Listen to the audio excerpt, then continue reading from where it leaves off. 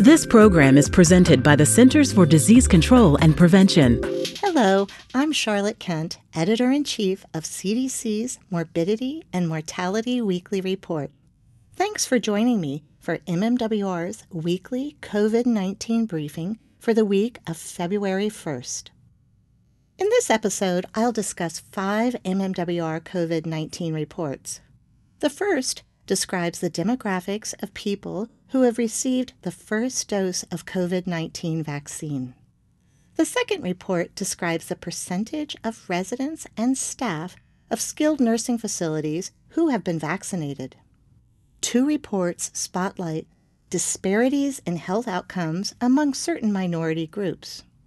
The last report presents the reduced number of children receiving testing for elevated blood lead levels during the first part of 2020. In December 2020, 2 COVID-19 vaccines were authorized for emergency use in the United States. Because of limited vaccine supply, the Advisory Committee on Immunization Practices prioritized vaccination of healthcare personnel and residents of long-term care facilities. Vaccinating healthcare personnel preserves capacity of the U.S. healthcare system to care for patients. Long-term care facility residents are at increased risk for infection and severe outcomes from COVID-19, including death, because of their age, high rates of underlying medical conditions, and living in congregate settings. A new MMWR report found that most of the nearly 13 million Americans vaccinated in the first month of the COVID-19 vaccination program were women, aged 50 and older, and non-Hispanic white. Public health officials should ensure that COVID-19 vaccine is administered efficiently and equitably in each successive vaccine priority category, especially to groups who are at highest risk for infection and severe health outcomes. In December 2020, CDC launched the Pharmacy Partnership for Long-Term Care program to help with on-site vaccination of residents and staff of long-term care facilities. Among the approximately 11,000 skilled nursing facilities with at least one vaccination clinic during the first month of the program, about 78% of residents were vaccinated, compared with about 38% of staff members. These findings highlight the importance of efforts to determine why staff members were less likely to be vaccinated, develop communication strategies to improve vaccine confidence, and increase vaccination among personnel in these facilities. The next 2 reports spotlight disparities among sexual minorities and racial and ethnic groups, which can lead to serious health outcomes. In the U.S., people who self-identify as sexual minorities, such as lesbians, gays, and bisexuals, have higher rates of underlying health conditions associated with severe outcomes from COVID-19 than those who identify as heterosexual.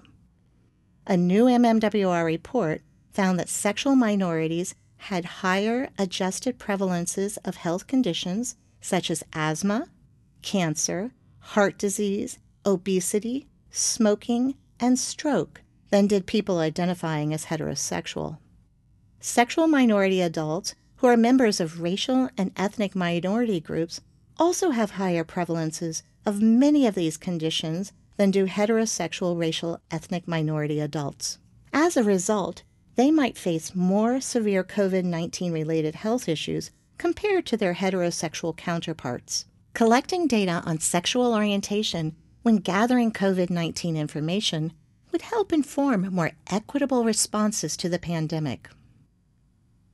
Another report looked at mental health disparities by race and ethnicity during the COVID-19 pandemic.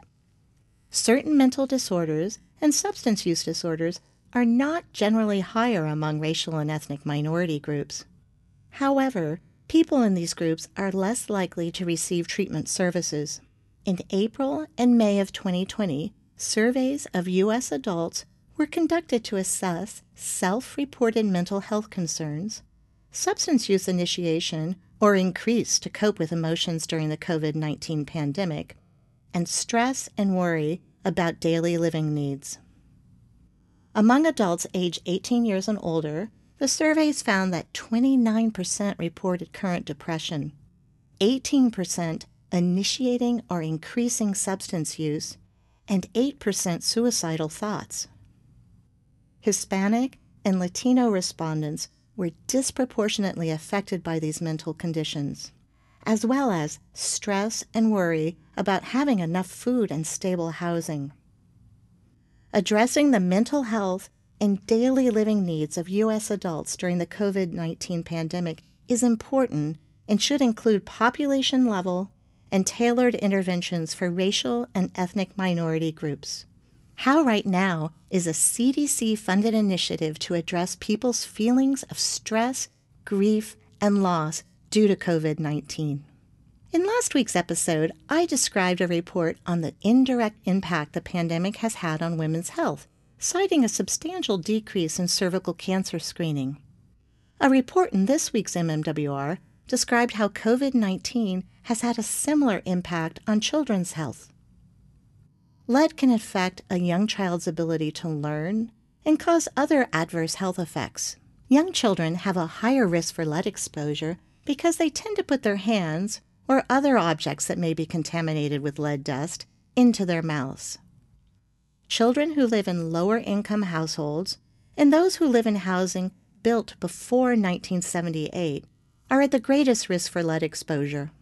Most children with lead in their blood, even elevated levels, have no obvious symptoms.